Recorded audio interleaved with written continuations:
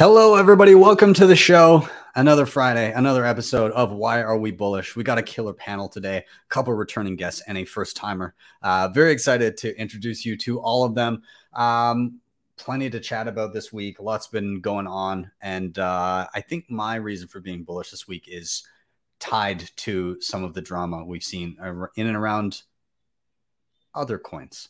I'll leave it at that. Nonetheless, this is live. Anything can happen. So I defer to my friend Bill here. We'll do it live. Okay. We'll do it live. Fuck it. Do it live. I'll write it and we'll do it live. Thing sucks. If you have not already, like, subscribe, share, all those things help get this content in front of more eyeballs. I am Ben with the BTC Sessions. This is your daily session.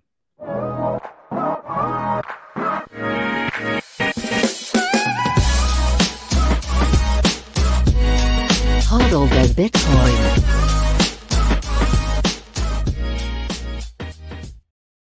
Before we bring in our guests, let's take a quick look at where we are in the market right now. We're sitting at $21,130 per coin. A single US dollar will pick you up 4,733 sats.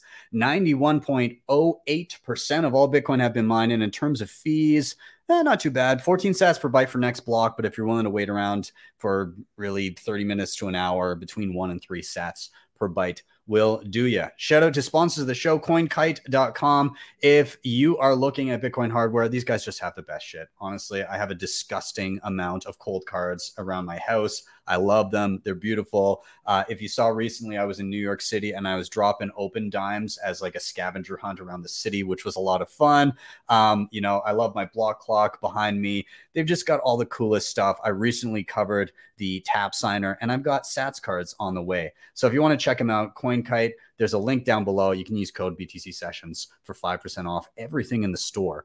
If you're in Canada, ShakePay is an easy way to stack sats. E-transfers in and out, no deposit or withdrawal fees. There's a thin spread. And if you sign up with the link down below, purchase your first $100 worth of Bitcoin, they'll give you $30 for free. You get back the same amount of money when you refer friends and family using your own link. You can shake your phone every single day for free sats. They've got a sats back Visa card. They're just making tons of ways for you to get additional sats. So check them out, shakepay.com. They're linked down below as well. Ledn.io, you can use your Bitcoin for a ton of different services. They've been invaluable to me whenever I have a cash flow issue and I don't want to sell my Bitcoin because that's a taxable event and I'm worried about having to buy back in at a higher price. Well, I can deposit Bitcoin here, get a loan of dollars to my bank account. When I pay back those dollars, I get back the same amount of sats. They do have their Bitcoin and USDC savings accounts and quarterly audits by a third party, so you know you're not getting jerked around, which are transparent, and you can check cryptographically to ensure that your funds were part of the audit. They also have their B2X offering. They have Bitcoin-backed loans in Canada and soon in some select U.S. states. So check them out at start.ledn.io/BTC Sessions. BitRefill helps me a ton with living on Bitcoin. You can pick up any gift card your little heart desires with Bitcoin, both on-chain and via the Lightning Network. You can also top up Lightning channels. You can top up your phone refills. And if you're in the US, you can use them to pay bills now and get on that Bitcoin standard. So check them out. And finally, Billfodl over at privacypros.io. Pieces of paper for your backups. Not the best. I prefer to have my stuff in solid steel so I don't have to worry about things like fire damage and water damage. So they've got you covered here. Check out privacypros.io to get yourself a Billfodl. And with that, I am going to stop rambling. I want to get my guests in here because that's who you guys came to see. We've got Nico, we've got Kevin, we've got Nat. Welcome, everybody. Thank you for being here. I think it's in order that we do a quick round of who are you and what do you do? So, Nico, you were just on yesterday. You're becoming a staple of the session show with the newly anointed Thursday Simply Sessions. But for those unfamiliar, introduce yourself, man. What's up, guys? I'm Nico. I founded BitVault. We host Bitcoin miners, and I'm the host of Simply Bitcoin. And now I help BTC Ben on Thursdays do the Simply Session. My favorite part of the show is this is your Simply Session. I love it. Well, dude, glad to have you on for the Friday. Let's rotate down. Nat, can you give yourself a little intro? Let people know who you are. Yeah, Ben, thanks so much for having me, and nice to see you, Nico and Kevin. I'm the host of the Coin Stories podcast and a new show called Hard Money, which is going to give CNBC a run for its money. And yeah, I'm super grateful to be back on the show. Awesome. Well, thanks for being here. And you guys are both returning guests, but Kevin, you're a first timer. So for those that are watching the show that are maybe unfamiliar with you, let them know who you are and what you do. Well, thanks for having me on the show. Excited to be here. Primarily an investor. I've been helping out early stage Lightning startups grow, and content creator as well. I have a podcast called The Kevin Rook Show. Awesome, man. Well, I'm happy to have you on. I've been watching some of your stuff, really enjoy it. So this should be good. Well, let's dive into it. For those that are watching that are unfamiliar, maybe you're new here, you're not sure what the show is all about. The show is called Why Are We Bullish? And the function of it is basically each one of us, we've got the 3 R's that we're going to go by. Somebody's going to drop a reason why they're bullish. It can be really anything that you want. Then all together, we're going to riff on that reason, and then we're going to rotate until each one of us gets a turn. Really, really simple. And I'm going to kick us off today. So my reason for being bullish has to do around some of the, without getting too deep into it, some of the rumblings around certain altcoins out there, and the question of decentralization and censorship resistance, and how some, a lot of other coins have opted to go a route that in order to achieve certain features early on, they make massive trade-offs in other areas. And one of them can sometimes be the ability of anybody to run a node, which consists of a full copy of every transaction that has ever existed, as well as the rules that govern the network. But Bitcoin and Bitcoiners have been very, very mindful of trying to keep it so that anybody who chooses to do so can do it with relative ease. You can download Bitcoin Core, you can run a plug and play box, you can do it a lot of different ways. So the reason I'm bullish this week is in the midst of all of this uncertainty around censorship resistance in other areas, and a history of blockchain bloat in other places, and the difficulty and uncertainty around even just auditing the supply of certain coins, it's still relatively easy for an individual to run a Bitcoin node. And so I'm gonna pull up my screen here, because I just want to talk about a few ways that people can do this right now. So of course, one of the easiest and cheapest ways to do it is just download Bitcoin Core on your computer. So you can just download this for free on a laptop, on a home computer, wherever you want, and it will download the entire history of Bitcoin. You can prune it so it doesn't take up all of the space on your computer. You can make it so maybe it only takes up a couple gigabytes, and then the rest is kind of validated and then discarded afterwards. But it can run relatively simply on a regular computer, and then you can link it up to any other desktop wallet you may have. So a good example is Spectre. It actually requires you to have Bitcoin Core or some other node to reference. Or Sparrow Wallet is another great one for desktop, that both of these can just automatically detect if you have Bitcoin Core downloaded on your system, and then refer to it as its beacon of truth, as its rule set. And I guess before I get too deep into some of the other options here, this is important because it allows you to have a say in what you say is Bitcoin. So if you're running a Bitcoin wallet on your phone, say, and you're not connecting it to your own node, you are then trusting somebody else to run a Bitcoin node for you and feed you that information. And hopefully they're giving you truthful information. But there's always that possibility that maybe that's not the case.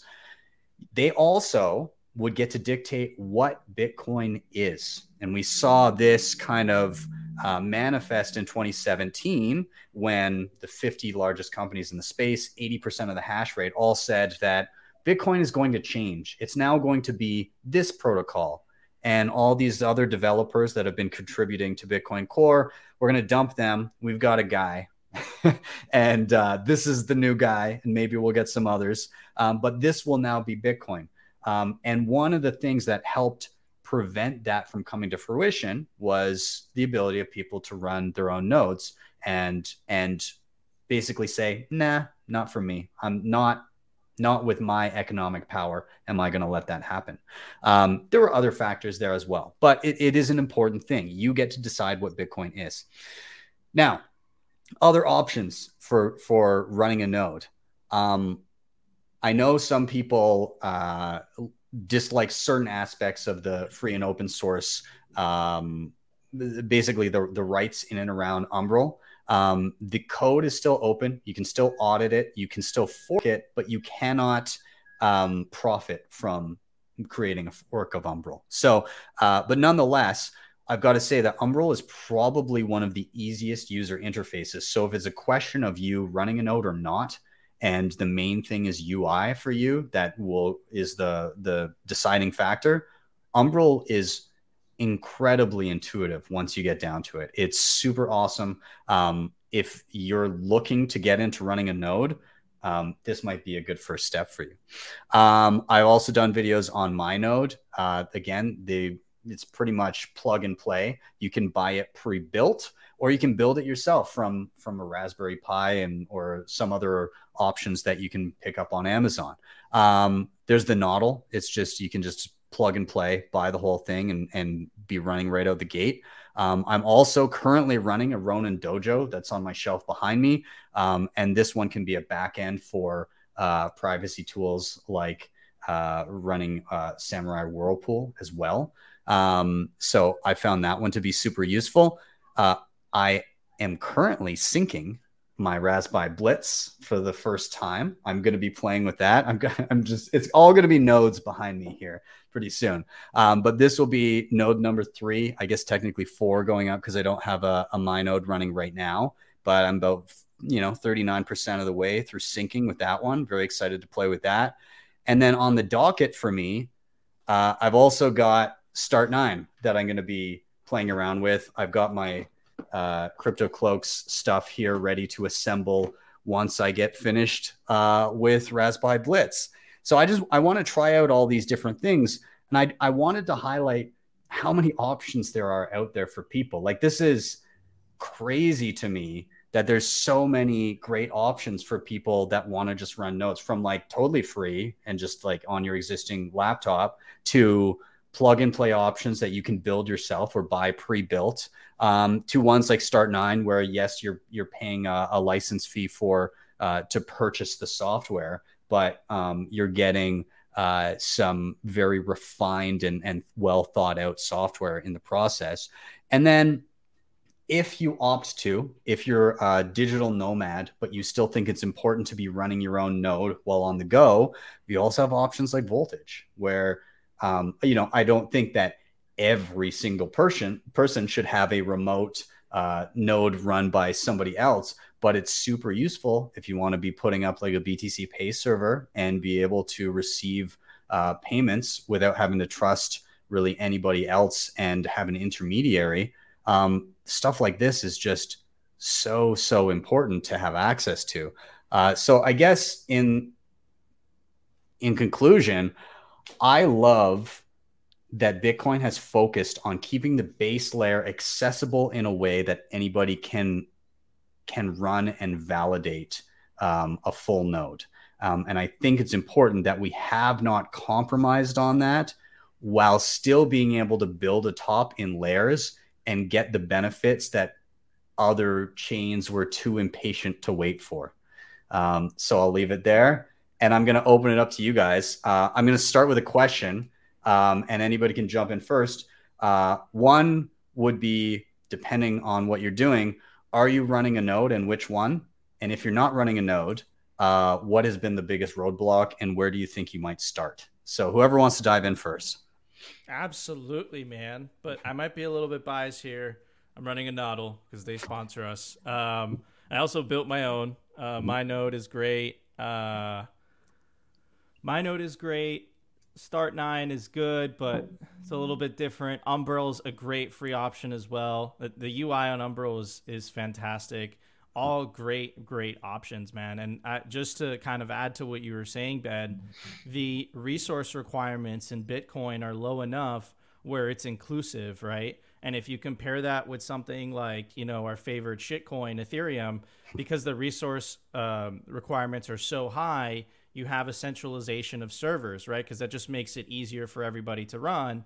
And you find yourself in the predicament that the Ethereum community has found itself over the last 2 weeks, where they're coming to terms with the fact that Ethereum is run by Jeff Bezos and controlled by the US government, right? And just seeing the cognitive dissonance is beautiful, man.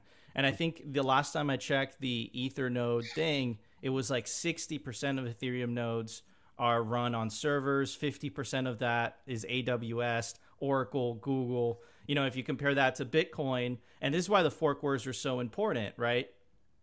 It cost what? $300. If you want a fancy node, it could cost up to $1,000, but it's low enough that anybody could just join. And if you really don't want to get a dedicated computing device to run the Bitcoin software, you could just run it on your computer. I don't recommend that, but you could do it if you really want to. Right. Mm-hmm. And I think that's really what makes Bitcoin special, that we put decentralization above all. And if you want to separate money from state, it needs to be decentralized, because if it's not, it will inevitably be captured by governments, like what we're seeing with Ethereum over the last 2 weeks. Nice, man. I agree with everything you're saying. I think that a lot of people were maybe hoodwinked into thinking that running a node be accessible was an unnecessary thing to strive for. We saw tweets from Vitalik early on saying, I just on this show the other day, you quoted him talking about, I was chatting with somebody the other day, and they brought up an old quote from a tweet saying it was a weird mountain man fantasy for everybody to be running their own node or something like that. So I'm mincing words here, but when you have a still public founder of a coin basically saying, you don't need to run a node, and then you see the fruits of that coming to manifest now, it should kind of send a signal as to why that was important in the first place. But nonetheless, I'm gonna maybe ask Nat here. Are you currently running a node? Have you played with running a node? So the only one that I've played with is Bitcoin Core, and you inspire me. This is why I've mentioned you on other shows, because I want to upgrade and I want to run a more sophisticated node, but it's one of those, what you asked, what's holding you back? It's more just like a time thing. I want to sit down and make a conscious decision, and I would like to set up a Raspberry. So that's on my to-do list. And I think your videos are fantastic, and I'm very bullish on you for creating these resources for folks. So, but to both your and Nico's point, this is the crux of Bitcoin, the decentralization, which provides the security. This is why it's, people want to rip on it and say that it's slow and you can't do anything with it. Well, the point of it is to be slow so that it's secure forever. And I won't touch on it too much, but the why I'm bullish is the article that I'm going to show later from Jeff Booth. Decentralization and security and scalability are why Bitcoin is the best blockchain out there, and why so many of these other projects will very quickly go to zero and fail, because you need the decentralization in order to make it real money and make it have value. And it makes me think of Saifedean's tweet a couple days ago, Bitcoin's the most conservative technology ever invented. And it really is that. And there's a purpose behind it. So I know that everyone gets excited about these bells and whistles and different projects built on other cryptocurrencies, but long term, how are you going to make sure that they're secure? How are you going to make sure that they're not too expensive? And a lot of these issues will be forewent, and I think that Bitcoin will be the one that survives. So yeah, I'm very inspired by all the work that you do to show the different nodes that can be set up, and I definitely need to upgrade mine. Well, I'm excited for you to dive down that rabbit hole. Let me know when you do. And I'll hopefully point you in the right direction. But I would encourage you to dive down that rabbit hole sooner rather than later. It's actually not all that difficult. You just need, if you're going to build it, just a list of a few things to pick up on Amazon. They show up. It's literally like snapping together a few parts. Yeah, it's pretty intuitive. And then you just plug it in and you let it sync for a couple of days, and then you just go through your browser and you can start poking around. It's great. So yeah. Kevin, what about you, man? Where are you at with nodes? What's your experience, thoughts? So I started running a node for the purpose of playing around with Lightning, and this was through Umbrel. Mm-hmm. And so I actually had set out, I remember it was about this time last year, maybe a little earlier. I set out and I said, I'm going to commit to a weekend here. I'm just going to sit down, get all these pieces together and figure it out over the course of a weekend. Of course, I was done in like 12 minutes and it was just like set up and ready to go. And Ben, I think I had seen some of your videos on setting up on Umbrel and just learning how to use Lightning. It was a fun project, but I had given myself 2 full days to figure out how it worked, and it was quite a bit easier than I thought it would be. But I still feel like there's a lot of room for improvement here. I don't think we're going to get to a point where we have 1 billion people setting up Raspberry Pis, even if it does take 10 minutes. It's a concept that is not super familiar to anyone who's not technical. I think that we're making efforts towards simplifying this process. There are Lightning nodes. You got Breeze and things like that where you can run these light nodes on your phone. You got remote nodes and things. I know we're trending in that direction where we can make it easier for people to onboard. But I think we got a lot of work to do. Mm-hmm. We're still at the point of, I don't know what the correct number of Bitcoin nodes is today. There's a reachable Bitcoin node number that BitNodes puts out, and there are about 14,000, but I've seen various figures. I imagine like the total number of people who have nodes or have once had nodes is probably still under 100,000. It's definitely under 1 million. And so we've got a long way to go if we're trying to get to the point where everyone's running a node. Yeah, I would totally agree with you there. And I don't think it's necessary that everyone runs a node, but I do think it's necessary that it remains accessible for those that choose to. So in the instance of 2017, when it became apparent that that was an important thing, back then, more or less everything that I discussed here didn't exist. Other than Bitcoin Core itself. Connecting external wallets to it was a veritable nightmare. I had no idea how to do it. Now it's so much easier. But yeah, you're right. Like not everybody's going to do this. Not everybody's going to go down this road. What I would say in regards to this, and yes, you're absolutely right. There's much more room for improvement. I'm going to go on a tangent here, but I see a lot of people, they'll sometimes shit on Umbrel and be like, oh, it's so easy because there's trade-offs made and everything.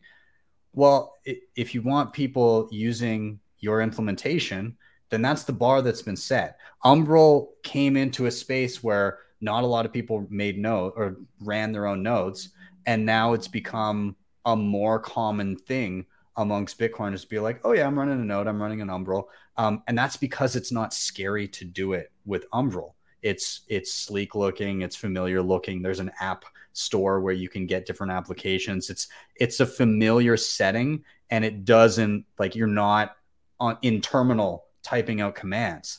And so that's kind of the bar, that's the threshold that we've learned you have to reach to get some degree of adoption. So rather than bitching about, oh, well, there's trade-offs that have been, well, fuck you, make it better. Like make it beautiful so that people want to use yours. There's your goal. There's your goalposts. And I think that's a positive thing. And I can't wait, like you said, to see that progress be made. I hope to see it continue. But I mean, the amount of stuff that I just rattled off there, again, didn't exist 5 years ago. That's insane. Yeah. So I'll do you have any further thoughts, or does anybody have any further thoughts on the node thing? I 100% agree that the rate of innovation is picking up really quickly, which is nice to see all across Bitcoin. It seems like there's more people building on Bitcoin today than any other point that I've been around in the space. I've been here since 2017 and haven't had a moment like this where I feel like there's so much activity happening on Bitcoin. Yeah, I'm just really excited about that. Yeah, absolutely. Anybody else? Any final thoughts, or should we give it a rotation? Yeah, I think the Bitcoin node is the foot in the door for peer-to-peer computing. I think that what we're going to see over the next decade is, and we already have a dedicated device that's not a Bitcoin node. Everyone has a dedicated device that just sits in their house. It's called a router. It's inevitable that I think we're going to see a merger between routers and Bitcoin nodes. It's going to be there. You're not even going to know, right? And then that's going to have your dedicated email server, dedicated pictures. And instead of relying on how the whole internet works today, right, which is what we are not promised, right? So if you stream a YouTube video, or you stream some pictures, it goes from you to the server back to you. Or let's say I'm sending a message to you, Kevin, right? I have to send it to, let's say, the Signal servers. It goes to the Signal servers. It goes to you. Why can't it be peer-to-peer? And I believe that the Bitcoin node is the foot in the door for the future of peer-to-peer computing. But it's interesting because you see some of these implementations going that route, right? Like Umbrel went from we're a Bitcoin node to we're like a decentralized, your personal server, and you can link. So now you don't even have to run Bitcoin on it if you don't want, but you can host other things, right? Like you can host a VPN service, you can host file storage to interact with it remotely, and you see that coming out of Start9. You see those types of things being thrown into a lot of these implementations here, that's interesting. Yeah, they all know it, and it's a race to the top. They all know it. I love it. Yeah, that's great. Awesome. All right, well, guys, I think we'll do a little rotation here. I will finish up by saying, if you're watching this, if you're not currently running a node and you're thinking, well, I've got to learn all this stuff before I run a node, you do not. The node itself is the learning tool. All you need to do is take that first step and grab the parts, or just buy the pre-assembled box from any of those things that I mentioned. And once you have the parts, you snap them together. Again, I've got tons of videos on how to do that. Or again, the thing shows up at your house, you plug it in, and you just go on your browser and you're off to the races. So the tool for learning is the node itself. Once it's up and running, you can start to say, all right, what's the first thing I can do with this? I can connect a wallet to it. Great. How do I do that? Step one. And then you just keep going from there. So awesome. With that, let's do a little rotation. Quick shout out to everybody in the chat. Thank God Yellow's here.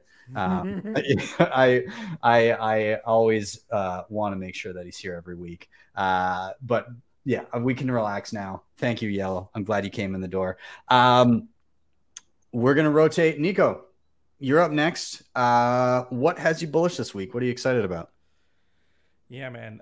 What has me bullish in general? I think that to be bullish, you kind of have to look past what has happened in the last 3 years of Bitcoin. If you've been in Bitcoin for quite a while, you always thought that these things were inevitable, but through just study or believing in the game theory. But what we've witnessed is absolutely mind-blowing, right? We've had 2 countries making it Bitcoin legal tender: Central African Republic, El Salvador, and then Panama, kind of, but counts, I guess, in my book. Then you have the absolute, the move by Michael Saylor, right? The first time a public company is using Bitcoin as an alternative to fiat, as an alternative to cash, right? He's really groundbreaking there. Everyone's mocking him right now, but in 3 years, he's going to look like an absolute stud genius, right?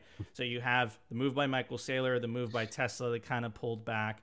And then, of course, Fidelity offering Bitcoin 401k. What the F? And then what we covered this week, Banner, it was last week, right? You had BlackRock. BlackRock has $9.5 trillion under assets. It's very obvious that the herd is coming, that the herd probably is already here, right? So that's what really has me bullish. Look, the last time Bitcoin was at this price, none of those things were true. None of those things were true. And now they're true, which means that we have a 60 to 70% discount from where we were a while ago. And look at all the things that happened. Not to mention the fact that the amount of addresses that are holding 0.01 continues to go parabolic. The amount of plebs that are stacking continues to go parabolic. The amount of addresses that 0.1, that's the same. The amount of addresses that have 1 Bitcoin continues to go through the roof, right? Lightning Network capacity also doing really well. Ben, I know you love that because you like making tutorials. I don't think we could have ever imagined back in 2017, right, when we were shaking in our boots during the fork wars, like, holy crap, the Bitcoin Cash hash rate just surpassed Bitcoin's. What's going to happen here? That the Lightning Network was going to go to as far as it's gone. Like, this is absolutely unbelievable, man. And I think that this is just the beginning. I can't even imagine where Bitcoin's going to be in 5 years. I don't know. I don't know how else to say I'm bullish, but that's why I'm bullish. I love that. It's interesting because, you know, you have all these exciting things going on. You have, I would say, pretty smart people starting to understand and recognize like what this is good for, and they're able to ignore the short-term price action. And then you have like a whole subset of people that are still trading this thing like it's a tech stock, right? And this is like the benefit that we get to live through of how many people don't understand what this is, and are, you know, oh, it's down, I'll dump it. And the people that are like, this is very important, are trying to scoop it up. And so, I mean, bear markets are a blessing for those that understand, and that have forged good habits, like spending less than you earn and actually saving, and then, you know, saving in a money that's not going to be debased over time. So those that have been around the block, that have learned, that have set forth those habits into reality, they're going to benefit from the lack of understanding from everybody else. So I don't know. I'll open it up to Kevin or Nat. Do you want to tag into what Nico said? I think you made a great point there about, you know, this is not a tech stock, and eventually people are going to recognize this.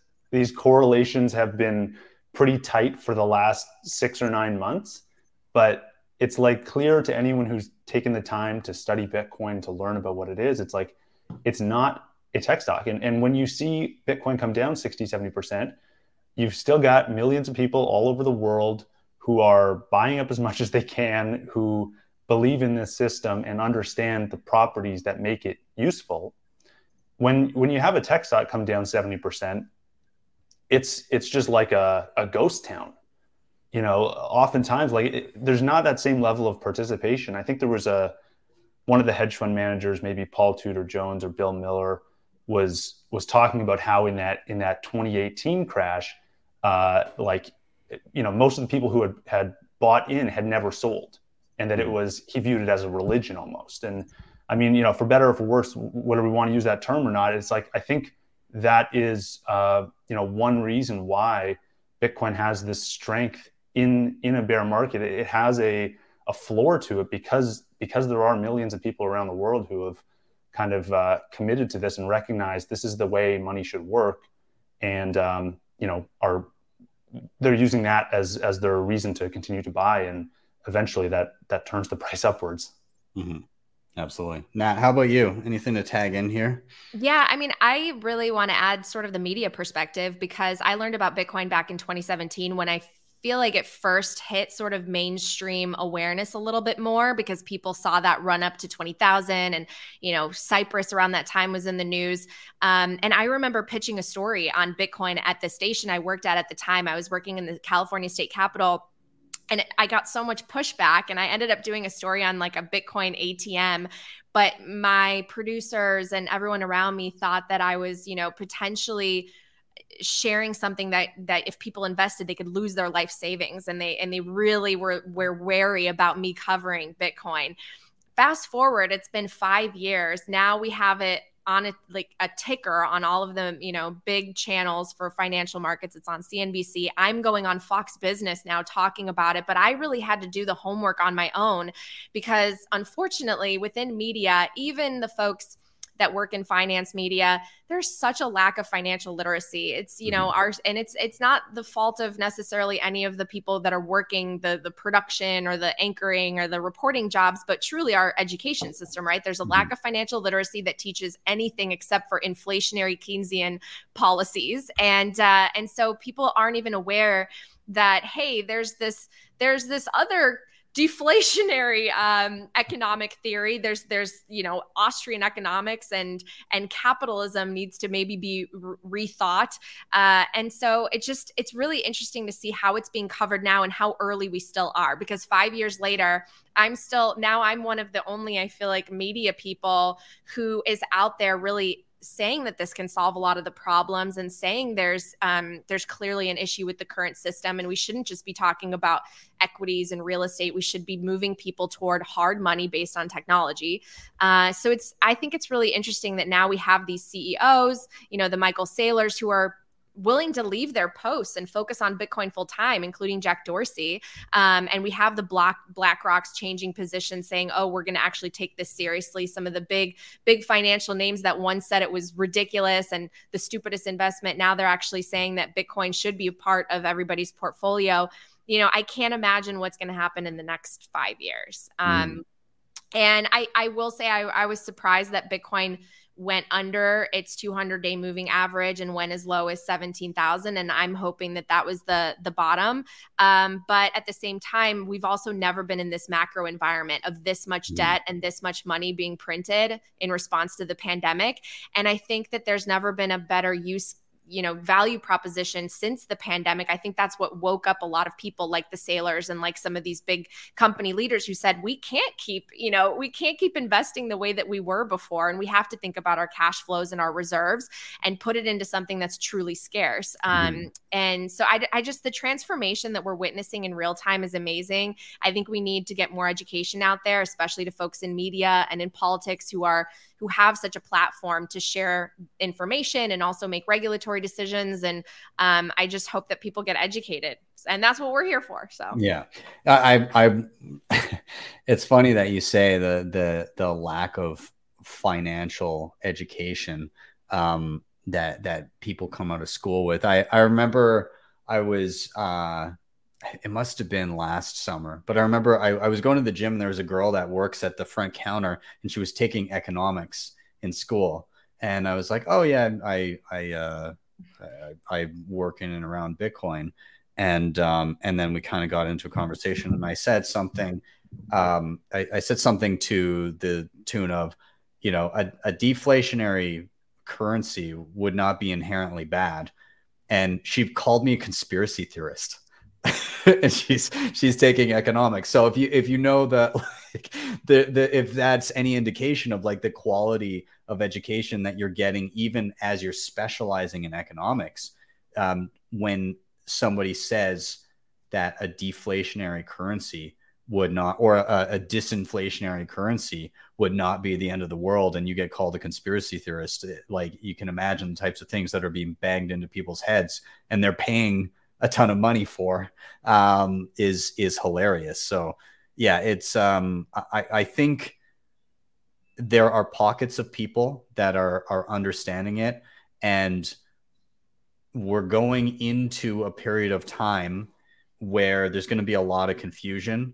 A lot of people are going to be very mad. There's going to be a lot of blame thrown around, but at the end of the day, people are going to go to whatever thing insulates them best from it. And it's going to be maybe hard for some people to see what that is. I imagine we'll have a period of time, kind of like where the chart of gold in the Weimar Republic, where it's just like up and down like crazy. But hopefully more and more people will kind of key into the signal there and see the writing on the wall. But yeah, any final thoughts on this the topic at hand that anybody wants to jump in here? I think we're all good. Awesome. All right. Well, we're going to do a rotation. We're going, and actually I want to bring up somebody in the chat here. I'm bearish because I want to sell my truck and buy Bitcoin at 10.5K. I'm crossing my fingers for you, Robert. Let's hope you can stack those sats. But we're going to do a rotation down. Nat, you are up. Maybe I'll pull up the article that you had in mind here. Let me just get it over. But I love that you chose this because Jeff is an absolute legend. By the way, before we get into your reason for being bullish, you got to swing by his cabin like a week after I did, just outside Vancouver. How was it? Amazing. Jeff's family and friends are incredible. They have like this little community they've taken over in Canada, and Jeff is the most athletic human being I think I've ever met in my life. Like you would never know just from, seeing how serious he is and like intelligent in his interviews. This guy like rock climbs and wake surfs and does like all the things. It's just incredible. He's so outdoorsy. So I had a great time. I wake surfed like you.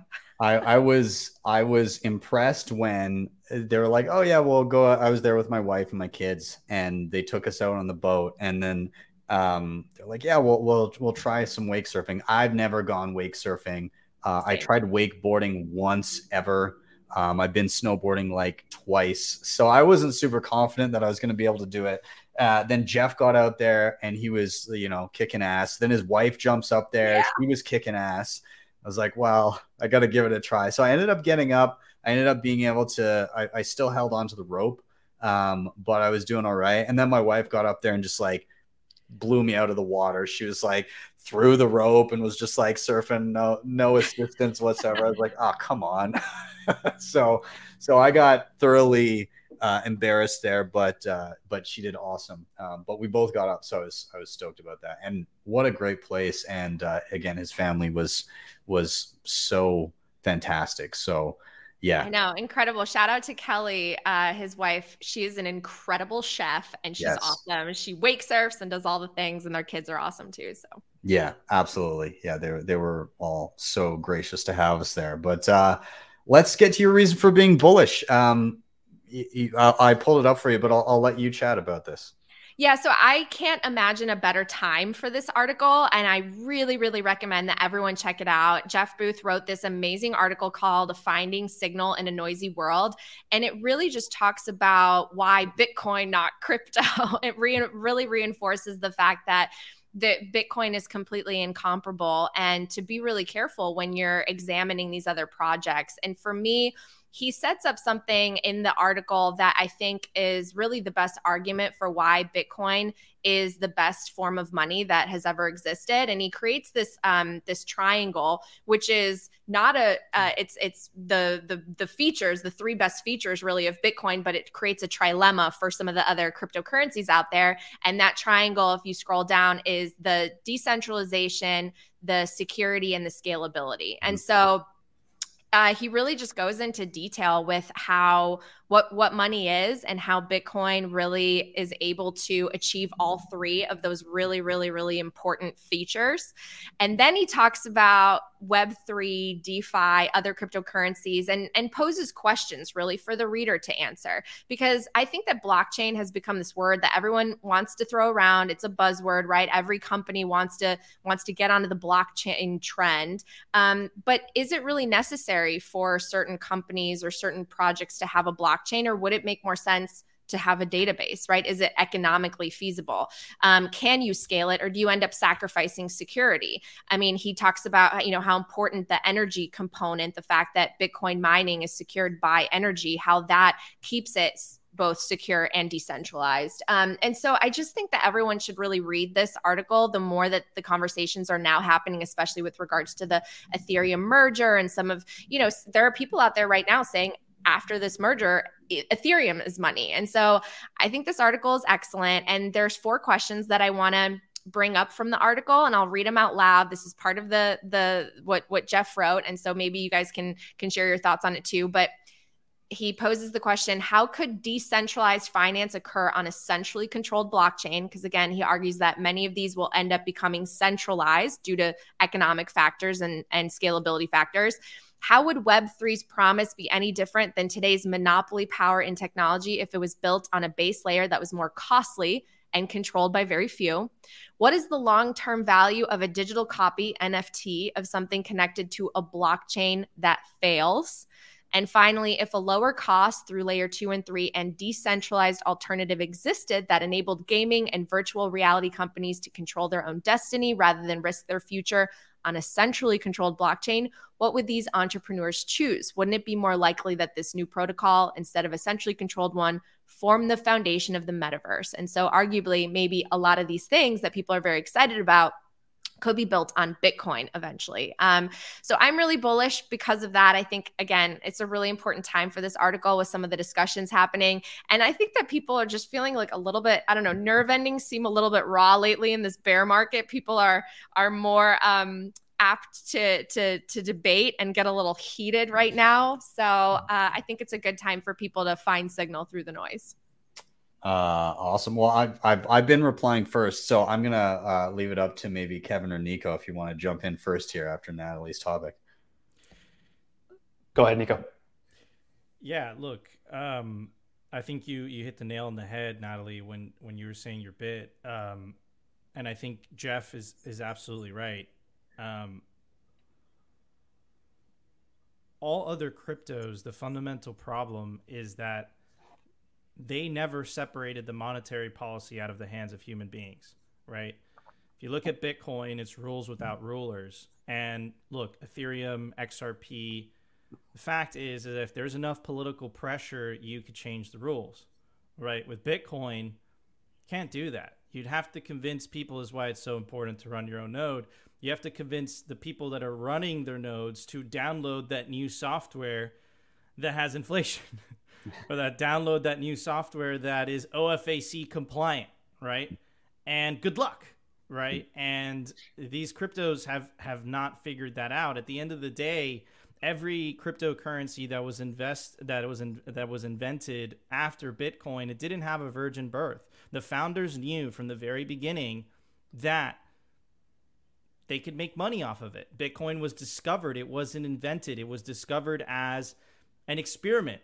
And then it was given value over time, right? So, yeah, in this world of darkness, right, in this world of mayhem, in this world of chaos, Bitcoin gives me hope for a better future. NVK, his handle is just so perfect, right? Deterministic optimism. And that's why I think Saylor bought the domain hope.com, because that's what this is. Bitcoin is hope. And the cryptos, they provide a false sense of hope. Once you look under the hood, you'll realize that it's just a continuation of the system that we've had for years and years and years and years. There's a group of elite that get to decide the monetary policy, and everyone rides along. Bitcoin is fundamentally different. Saylor, even though he has a lot more purchasing power than I do, and he has 100,000 Bitcoins, he has no more influence over the Bitcoin network over me. He can't hold that over my head.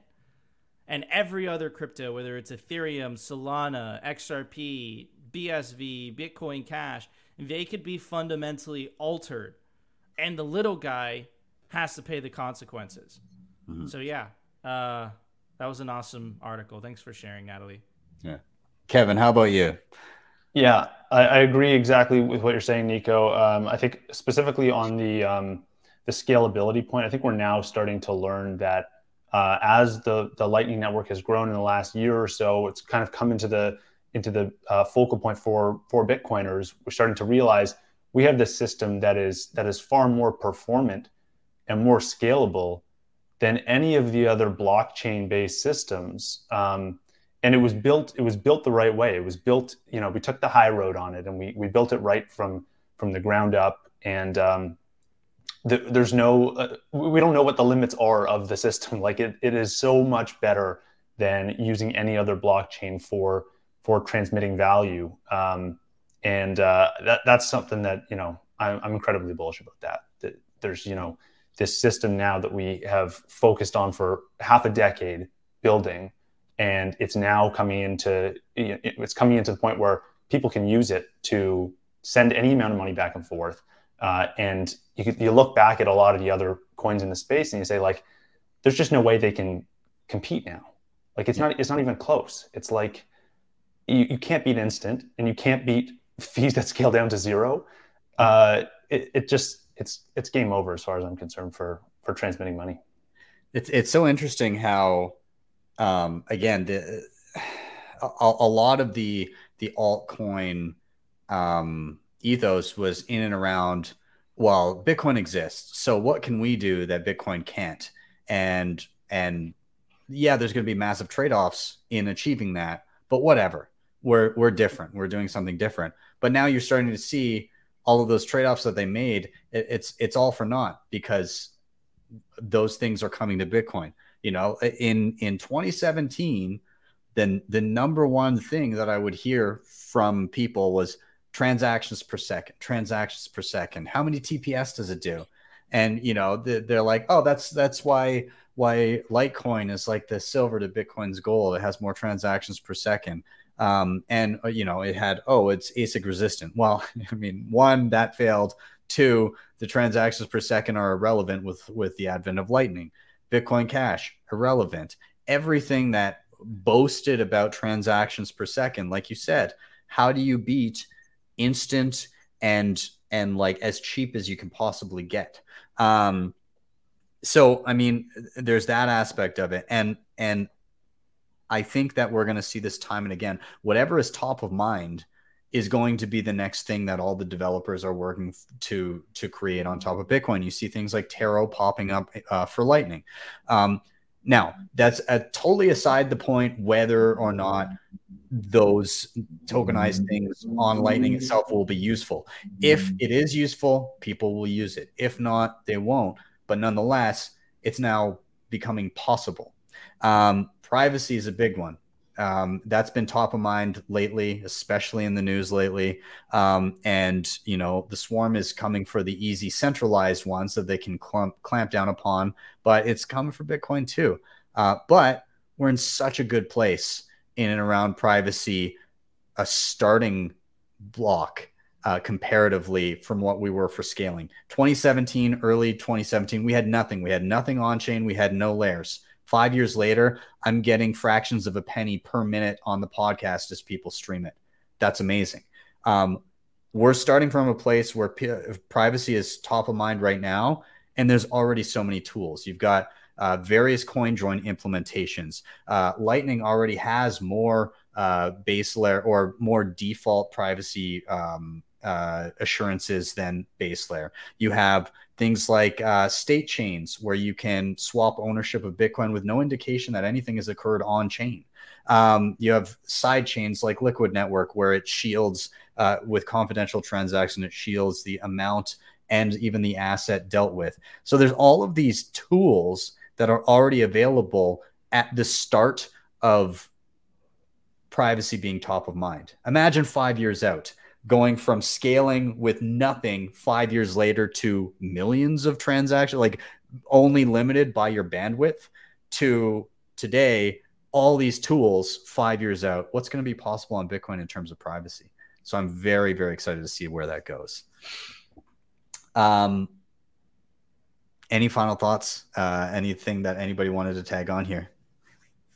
No, the last thing I think I'll mention is just beware of VCs, you know, like they have to put their money somewhere, and it used to be in those dream tech companies for stocks. And now I think it's in the dream crypto companies where they can pile a bunch of money in, and the earliest people make money in the pre-mines, and then boom, they cash out. And over a long enough time horizon, all of these fall by the wayside and Bitcoin lives on. So yeah, I'd agree. And you know, keep your eye to where that capital is being allocated, because sometimes if you raise too much money and it has to begin being allocated, it's still a small space, and so you may start spreading yourself thin and being forced to allocate it into bullshit that doesn't make sense. I'll leave that there. So anyways, Nat, great mention. And again, everybody go and read Finding Signal in a Noisy World by Jeff Booth. Google it. You'll be able to find it really quick. But with that, let's rotate down. And Kevin, you are up. What has you bullish? What are you excited about? Sure. So I'll start off with a little story and just a little background on my experience with Lightning, because one of the things that I've noticed in the last couple of months is how the payments happening on Lightning are not these like simple one-to-one payments anymore. I started a podcast about a year ago on Lightning, and I expected at the time this podcasting 2.0 idea, I expected it was going to be, I create content. If listeners like it, they can send sats to me. And it's just like a one-to-one payment, easy, done. And I'm like, great, you can earn a bit of extra Bitcoin. Well, over the last few months, I've noticed there's a bunch of different apps in the Lightning ecosystem that are also allowing any creator to earn money. And they're all interconnected. And what I just looked at about a few weeks ago, I was looking at the podcast that I had started, and I was looking at the payment flows.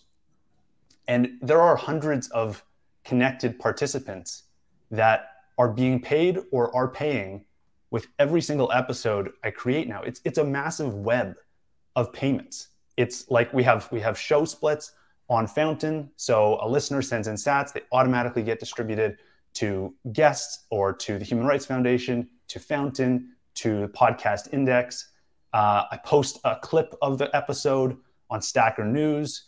You get tips from that. You post if you post your Lightning address, you get tips from Alby.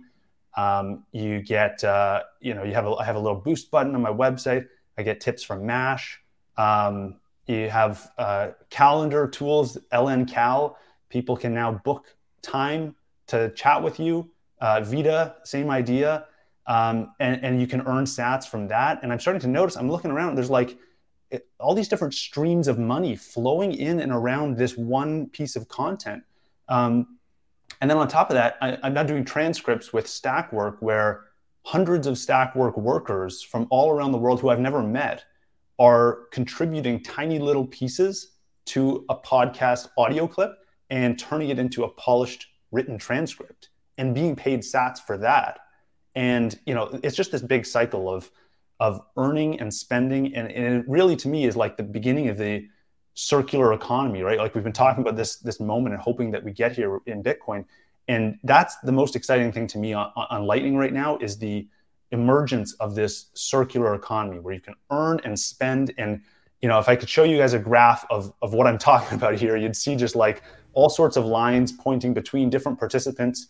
Again, there's literally hundreds of people that are either sending or receiving funds every time a podcast is created. And that means, that's one little tiny piece of content. What happens if we can do this for Instagram? What happens if we can do it for Twitter? What happens if we can do it for Facebook and Google and every single app that we use today that involves a transfer of money? We can do it much easier and much more cost effectively on Lightning. And so I'm really excited about that. I think if you take a look at every single app on your phone, you open up your phone, look at the main screen, and be honest about which apps on your phone involve the transfer of money, you'll find that most of them do. And if you then ask yourself, which apps would benefit from instant transactions and lower transaction costs, you'd find that all of them would. And so I just see this as like a huge open door. And we've opened up this new area of exploration. And this is an extension of the idea I was talking about earlier, where there's just a lot of people building on Bitcoin. And I think a lot of these ideas are being built out today. And, a couple of years from now, people are going to wake up and realize, whoa, you can earn money on this. You can send payments faster than ever. There's no borders. There's no time delays. It's just incredible to watch. So that's my kind of reason for being bullish. I listed out I think there were 8 different Lightning apps that I was using this week that I either earned or sent money through on Lightning, all tied to one little piece of content. So that's my reason for being bullish. That's amazing. See, I love all of this stuff where Lightning's being integrated and people are, the value for value thing, or just being able to monetize in any sense. Even when it comes down to, I mean, we all go through a lot of different articles and it's always, buy a subscription. I mean, Nico, you do the news 6 days a week. And I know that you end up having to pay for subscriptions for a lot of mainstream news outlets, but like, how much easier would it be to pay? Like, most people just click away, right? They'll get there. It'll be like, oh, you got to pay for a monthly subscription to whatever it is, to the New York Times or whatever. And I can't even be bothered. I'm not gonna pay monthly. I just want to read this one article. Well, what if you could do a Lightning transaction for that one piece of content and just have it prorated like that? I would gladly pay just to have the one article that I want to read. I will never purchase a monthly subscription to any piece. I'm always searching for do you have the archived link? I'll just use that. Like, but if I could just send like 10 cents or something to read a quick article, even if it was like 50 cents, I don't care. Like, sure, I'll do that, no problem. But there's so much that it can be used for. I love that you're talking about the splits with podcast creators. I know some people have done splits where this is going to whatever, maybe there's different people that are involved in a particular episode, or maybe there's a charity that they've opted to send all the sats directly to. I think that's super awesome. I wanted to show an example of, so this is like my Lightning node here, and these are like per minute people that are listening to the pod. So like, this person set their threshold at 59 sats per. I think he was off by 10. I think he meant a different number, but anyways, but like, you can just scroll like this. These are all people that are just like listening to the pod minute by minute, and just a steady stream of sats from different individuals. And it just, I can keep on fetching more, but you get the point. Other interesting ones, there's Stacker News. Basically Reddit style, post an interesting thing Bitcoin related, and then you can upvote things. Here's Dusty did an AMA, so you can just upvote it and you send a sat. So this one has already earned 23,000 sats for this particular post. And then you can even go into the comments and same thing. Oh, this is a great comment, and you send a sat to it. And so it, based on how many sats something gets, it'll move up the rankings, but it's actual skin in the game, and it prevents like spam in and around content posts because there's a real cost to it. And then the other interesting thing in around that is things like gaming and being rewarded sats for that. So like Thunder Games is one of these where you can earn sats as you play different mobile games. There's lots of examples of stuff like this. But I think it's all great. And again, to your point, this ecosystem is being built out and it's becoming so intricate where there's just this constant stream of value between individuals based on their preferences. And I think that's fantastic. So, yeah.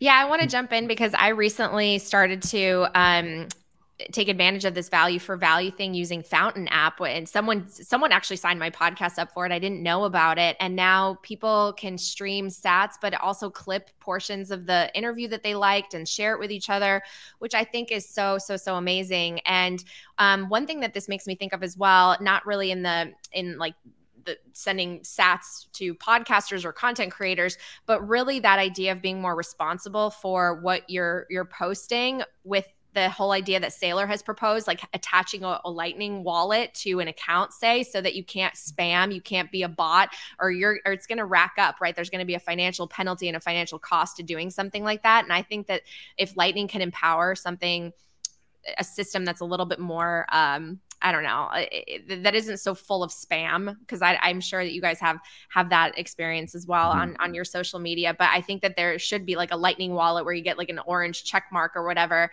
that prevents you from basically doing something malicious. unless you're willing to basically lose whatever's in your wallet. So I think that's an interesting concept.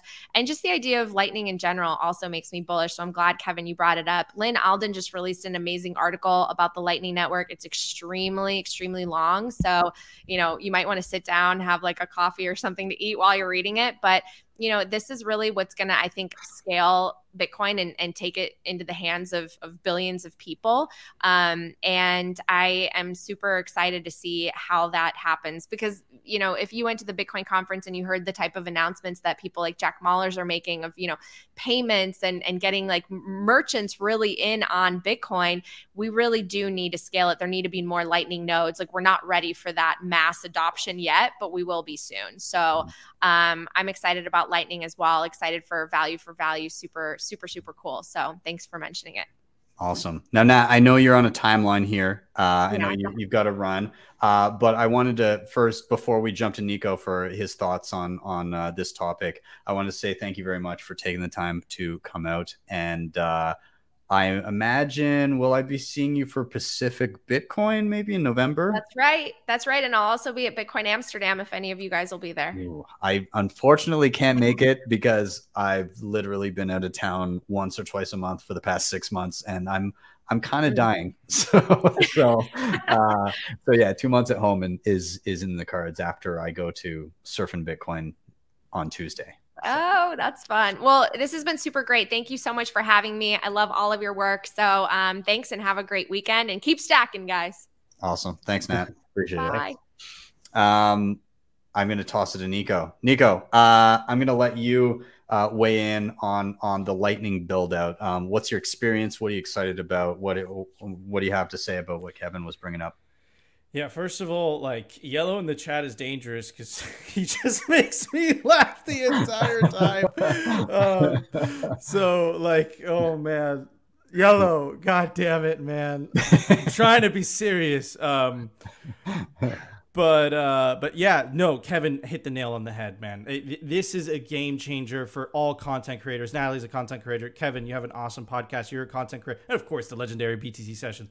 We know how hard it is to monetize sometimes, and going through a third party and them just taking a cut is extremely painful.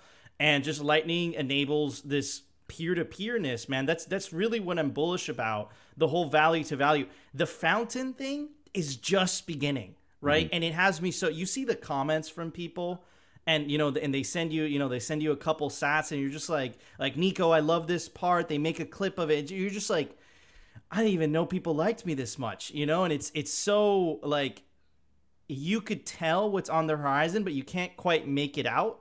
Mm-hmm. And I think the Kevin hit the nail on the head. It's like, why, you post, I don't really use Instagram, but let's say, I used Instagram and it's Nico with his shirt off on the beach. And for some reason, someone liked it, 10 Satoshis, right? And what you said about the paywalls, man, like, Bloomberg, $34.99 a month. It's absolutely atrocious, but I need the goddamn subscription to do a good job Nico Jonesing, right? So, like, it's like, why can't I just pay for each individual article $1? Like, that would just make everyone's life easier. Why do I have to pay for the entire thing, right? So, yeah, I think it's true, Greg. freaking potato. But yeah, it's no one likes me that much, but I don't know about you guys, but I'd definitely pay 100 Satoshis for a picture of BTC sessions. I don't know. I thought you were going a different direction. I thought you were going to say that a picture for a bag of potatoes. I posted the hottest picture of Greg at Bitcoin 2022. Oof. I caught him from across the room. We're at a restaurant and he didn't know I was there. And I zoomed like uncomfortably close on the back of his balding head. And then I just tweeted that picture and tagged him in it with no context whatsoever. And then I sent it to all of the Meme Factory people for them to start retweeting it and waited for him to see his notifications blow up. So anyways, it was fantastic. So Greg, thanks for being here. I love how everyone knew that it was him. Yeah, it was fantastic. Yeah. But yeah, man, I mean, Lightning infrastructure is amazing. It's still so early. and there's so much happening. And I can't even keep up with it. Like, I haven't played with the splits and stuff like that. I haven't played with like making clips and everything on Fountain.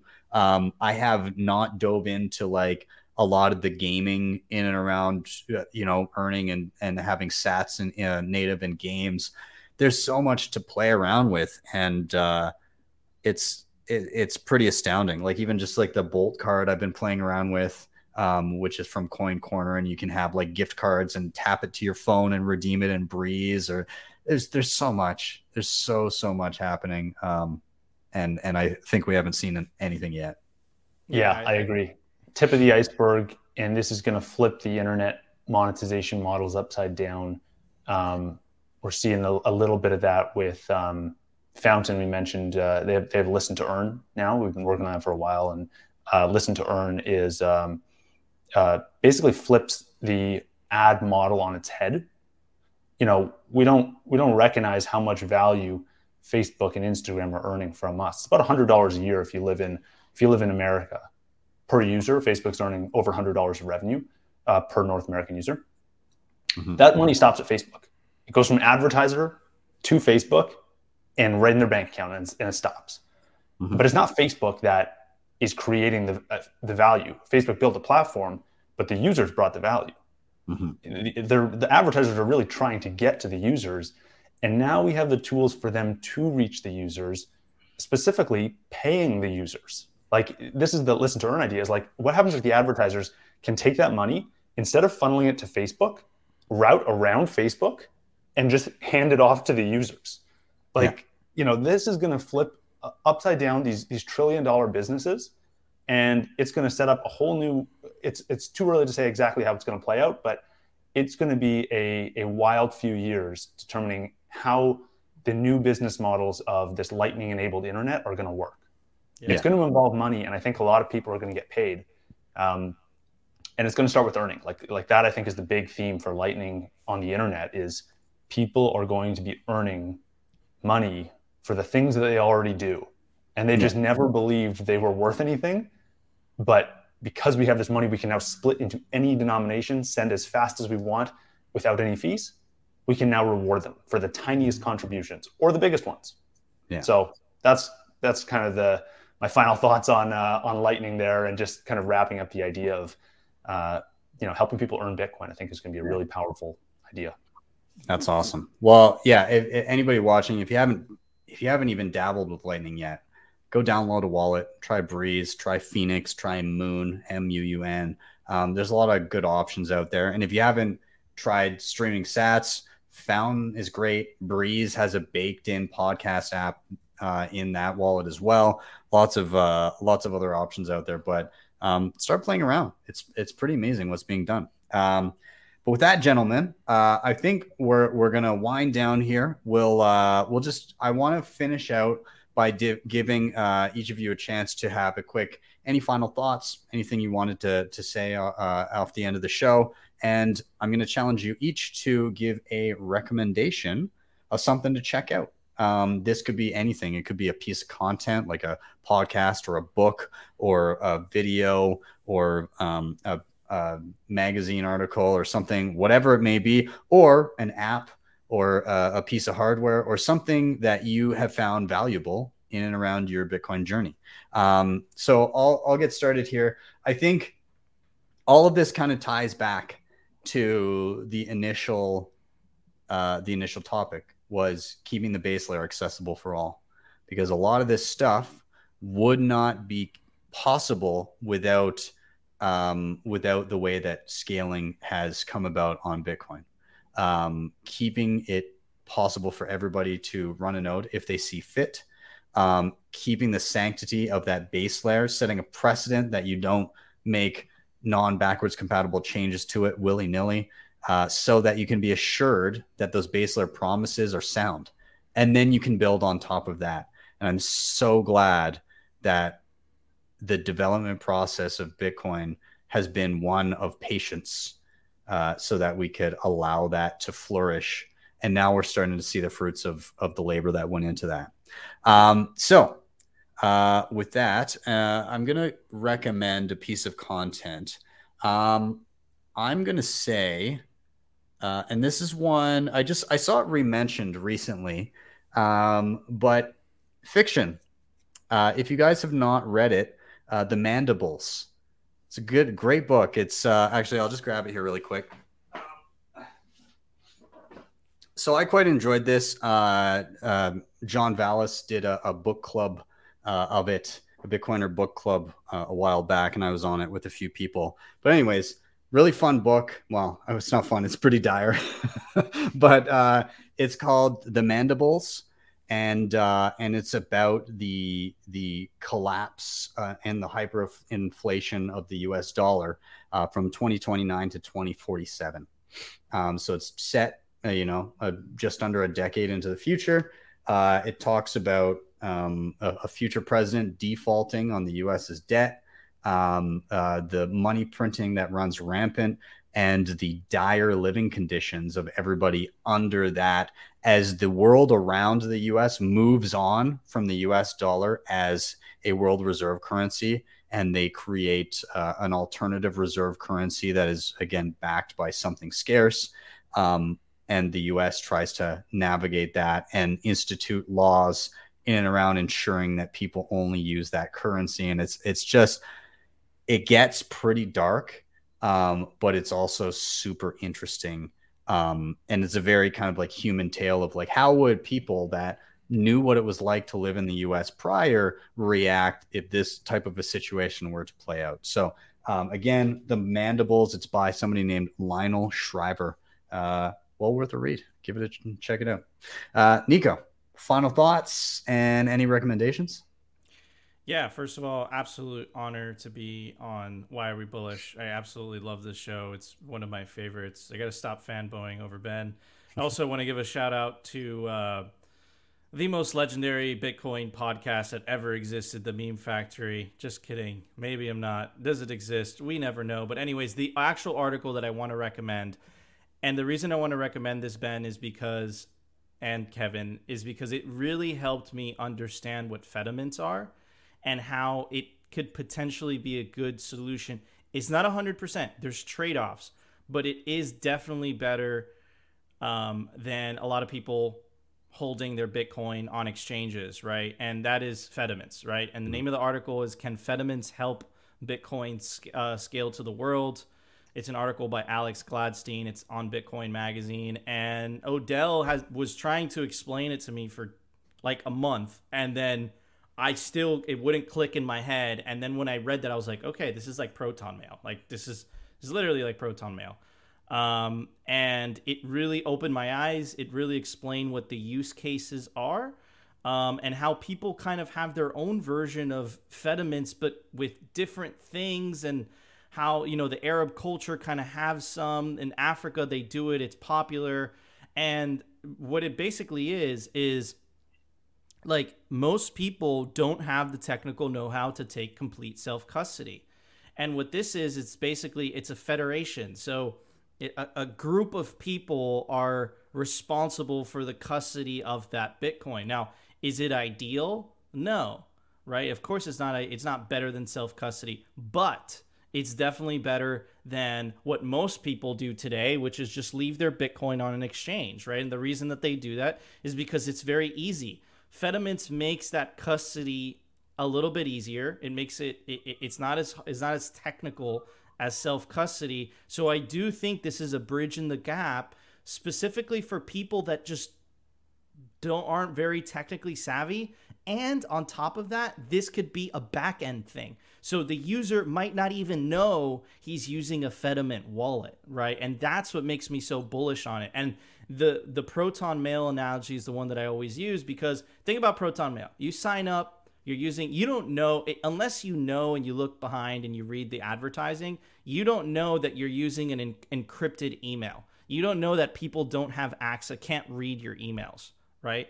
You don't know that. For you, it looks basically the same as Gmail, right? But it provides a whole nother layer of security, right? So I think that the custody problem is a major issue. If this is a revolution of self-custody, if enough people self-custody, we win this thing. And the fact is that most people still have their Bitcoin on Coinbase and they leave it there. They're like, I bought Bitcoin, I have it, right? So I think Fedimints might be a good solution. And that article that I'm ranting on a little bit, that article definitely made me understand it, which is why I recommend it. Awesome. Go check it out. Can Fedimints help Bitcoin scale to the world? It's on Bitcoin Magazine. Awesome. Thanks for that, man. Kevin, you're up. Any final thoughts and any recommendations? I have a lot to learn about Fedimints. I think that's going to be an important part of Bitcoin moving forward, and I'm excited to dig into that article and learn a little more. One other, I'll just kind of finish off with one book recommendation that I've only started, but I'm enjoying so far, is Bitcoin is Venice, Alan Farrington. It's an interesting one so far. I'm probably not even a quarter way through, but I just picked it up the other day and excited to dig into it. It just seems it's a fresh perspective on Bitcoin, which is nice. It takes a different approach than most educators or people in the space. It's not as it's a different approach from what you might find at the Bitcoin Standard or some of the other like fundamental books for Bitcoiners. Awesome. Yeah, I've got it. It's queued up on my shelf here. I'm trying to get through a bunch of them, but Bitcoin is Venice is one of the ones that I have sitting there. I heard it's a bit of a deeper read. It is. Yeah. Which makes sense given the authors. I'm excited for this read. So yeah, great recommendation. Awesome. Well, gentlemen, thank you so much for joining me. Again, I appreciate all your time, and hats off to Nat for joining us earlier. And Yellow, of course. I'm glad to see that Yellow made his way into. Oh, there he is. Yes, he is here. I'm glad that he could join us too. But guys, everybody watching, of course, both these guys and Nat, their Twitter handles are in the show notes. Go give them a follow, and from there you'll be able to find everything else that they are working on. And of course, you guys are always welcome back. And Nico, see you Thursday. See you Thursday, man. Awesome. Honor to be here, Ben. Thanks for having me on. Really enjoyed this one. Cheers.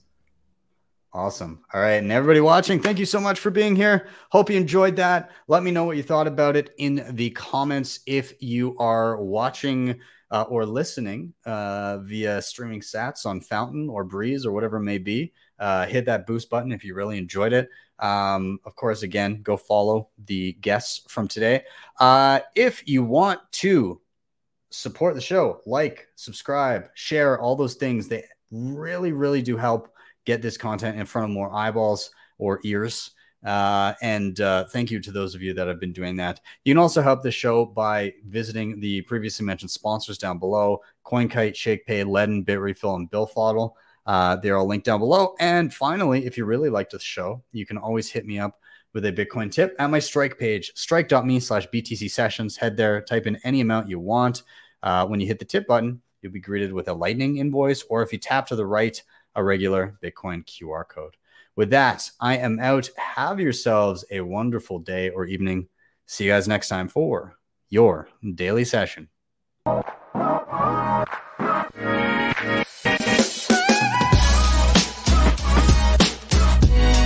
Hodl the Bitcoin.